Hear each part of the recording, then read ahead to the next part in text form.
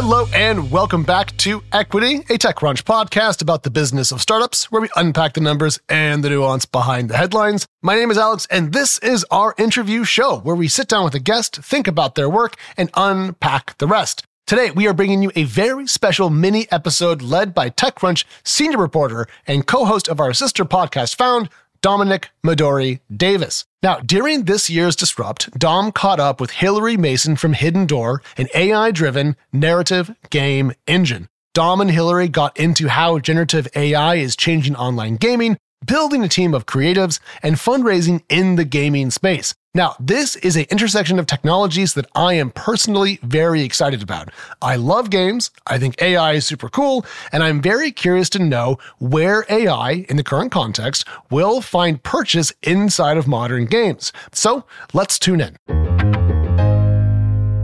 Hi, everyone. This is Dominic Midori Davis, one of the co-hosts of Bound, and we are live, as you can hear, from TechCrunch Disrupt in San Francisco. I'm here today with Hilary Mason from Hidden Door. How are you? I'm great. How are you doing today? I'm doing good. You know, it's not bad. SF weather, sunny. It's gorgeous. Talk to me about Hidden Door. So what we do at Hidden Door is take any work of fiction, like a book, a TV show, or a movie, and we make it a playable social role-playing game automatically. So for players, if you're the kind of person who reads a book and you keep thinking about it, or you watch a show and you want to yell at the TV, this is a way for you to come into those worlds and be able to direct your own stories in those worlds automatically. So our players make their characters, they can play with their friends and family, and they get to direct the kinds of stories they want to play. And it is a game. It plays very much like a tabletop role-playing game with those sorts of dynamics. And it comes together as a dynamic webcomic that you see as you make choices that's generated just for you. And on the content side, for our authors and our other content partners, they're able to take the book they wrote or the show they made and create a new experience for their fans, where their fans can get really immersed in the worlds that they've fallen in love with and get excited for what might be next. So we're finding a lot of excitement there. Yeah, you know, I saw that like Netflix had something where they had like some TV show and it was like you can have your own experience in it. And you know what I'm talking about? It was like interactive and stuff. And I remember thinking like, how do you do that? Like, how do you build out a world like this where you can direct the story? Well, I think you're referring to Bandersnatch, which was a really interesting experiment where they actually gave you a bunch of paths you could follow and you could choose what would happen next. But even that was pre-written content. So there was a team there who created all of the potential endings ahead of time. And then the players or the viewers sort of got to pick how they wanted to navigate through and how they wanted to experience it. It's really cool. What we do at Hidden Door is a little bit different because there is no pre-written content. The whole thing is something that can be directed by the player. We also are a little bit different in that we've invested heavily in the idea of a controllable story engine. And so our authors are able to set rules that are consistent in how their worlds are experienced by their players. So what happens at the end is a story that's a collaboration between the original author, the system, and what the system is capable of, and then the player and their choices. And it's completely unique, and there's no pre-scripted content at all. Yeah, that's so cool. So how do you choose the stories that you let people play with? So we partner directly with the writers. So we license their work, we make sure they're getting paid, and we make sure they approve of everything we do. Oh my goodness. Is there like a dream story you would or a dream author you would love to work with? There are so many. I am a big sci-fi nerd. And so one that I keep coming back to is Altered Carbon by Richard Morgan that got made into a TV show. I think it was a Netflix show, but I'm not sure, this year. But mainly, I think what's really fun about these stories is that you're either able to like sort of explore and poke at new aspects of a world. So you can go to places you haven't seen before, and any world in which it's not really about a drama happening in one character's head, but it's a world that you want to explore, works really well. Other ones that I'd love to see are Bridgerton, for example, like where there's sort of relationship-based drama and a lot of status games to play. Yeah, I could keep going, but there are a lot of fun things out there. I was going to ask which genres lend best to it, or like, is there like a Pride and Prejudice one, or is it? Yeah, that's on our list. We haven't done it yet, but yes, there will be. And I would say that broadly, we sort of think of it as sort of like action-based plots, exploration-based plots, and then what I'll call drama, but it could be politics, it could be sort of social climbing, it could be creating and like becoming the mayor of something, or it could be falling in love, is sort of those dramatic kinds of plots. And all of those things work well. What doesn't work well are things that require deep, detailed, factual knowledge of the real world or stories that take place entirely inside someone's head. So those are things we're not as excited about. And can you talk to me about the AI component within Hidden Door? Yeah, I mean, this is only possible because of the AI system. And I think it gives us two real affordances. What's really exciting for our players is that they can have a game that plays like a tabletop role-playing game, where to do that right now, you generally need a person to invest a whole bunch of time in creating and guiding you through a story. You need to buy a bunch of books, learn a bunch of rules. You probably need to spend, at least when I played a lot, it's been like 4-hour sessions around a table.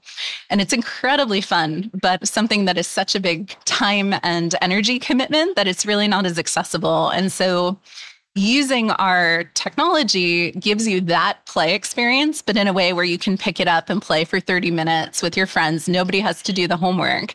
You can put it down again. And then on the content side, it allows us to take, say, a novel and create that world to play in a matter of hours or days, whereas game development typically would take 12 to 18 months around a property without the underlying tech. What has it been like fundraising this idea? Like, how do you break this down to investors? Yeah, it's been a really interesting fundraising journey. And I want to say we've been incredibly fortunate in the folks we've gotten to work with, but it definitely has changed from 3.5, nearly 4 years ago when we started this company and GPT-2 came out while we were thinking about it. And we'd come in and people would be like, you're doing what? Or last year when we raised our seed, it was definitely all about like, oh, are you putting NFTs in this because you could raise more? And so we'd had to come in and explain what the underlying capability was and then explain the game on top of it and the business model. And now everybody knows the capability is interesting. And people have sort of caught on to the idea that what we now call generative AI is a set of fairly transformational capabilities. So it's almost gone too far the other way, where now there's a tremendous amount of hype around it. But I don't think the hype has caught up with the pragmatic common sense. And so now we get a lot of inbound, but I think it's actually quite shallow, which I probably shouldn't say, but it's true. No, yeah, because basically you've been pitching a product that had AI before it was like trendy to investors. So it's like 3 or 4 years ago, what were investors saying? Were they interested in the AI component? I'd say it was a mix. Like we obviously got very lucky and found people who understood both the technology and the vision for the players that it opens up for us. But we had to do a lot of work coming into the room to explain what the tech was and what was possible and what it was good for and what we were actually willing to claim was true and isn't true. And so, for example, we said in our very first pitch deck, our system is not creative. Our authors are creative. Our players are creative. The system is essentially a combinatorial trope machine that those people can direct to create a really fun experience together. And I think coming to it, apart from the hype, sort of let us bring some people along. But I will say there were definitely rejections we got because people were just like, you're a few weird nerds and I don't want to spend the time on it, or I don't really see the business. Or we actually got one great rejection, which was, if you do this, no one will ever stop playing it and you're going to destroy society. So I can't invest, which was my favorite rejection ever. I don't know if it was serious or not, but it's pretty funny to us. Whoa. But yeah, the landscape has changed a lot. And between our pre-seed and now, we also had this whole sort of divergence into the world of blockchain and games and blockchain and AI. And that's not what we're doing. So we sort of had to navigate that as well as something a little bit different. Yeah, how would you even put an NFT or how would you even use NFT? Because imagine if you would have did what that investor said and now NFTs are like not cool anymore. Well, I mean, I'm a technologist and very much a pragmatist. And so, when you do play our game, you do create unique items and characters and new locations and new things that have never really existed in the world before. And they're cool and you can share them. But they're, honestly, they're each a line in our Postgres database. And we have one of them. And so folks would look at it and be like, oh, that could be an NFT. And, we just say like, okay, why? If we reach a point where that's what our players demand, sure. But we're definitely not seeing that utility yet. And I'm very glad we didn't go down that path and sort of stayed pragmatic. And I wanted to talk a little bit about what you were doing before Hidden Door, because you have a very sciencey background. You have this really extensive career. Why did you decide to pivot into gaming and AI?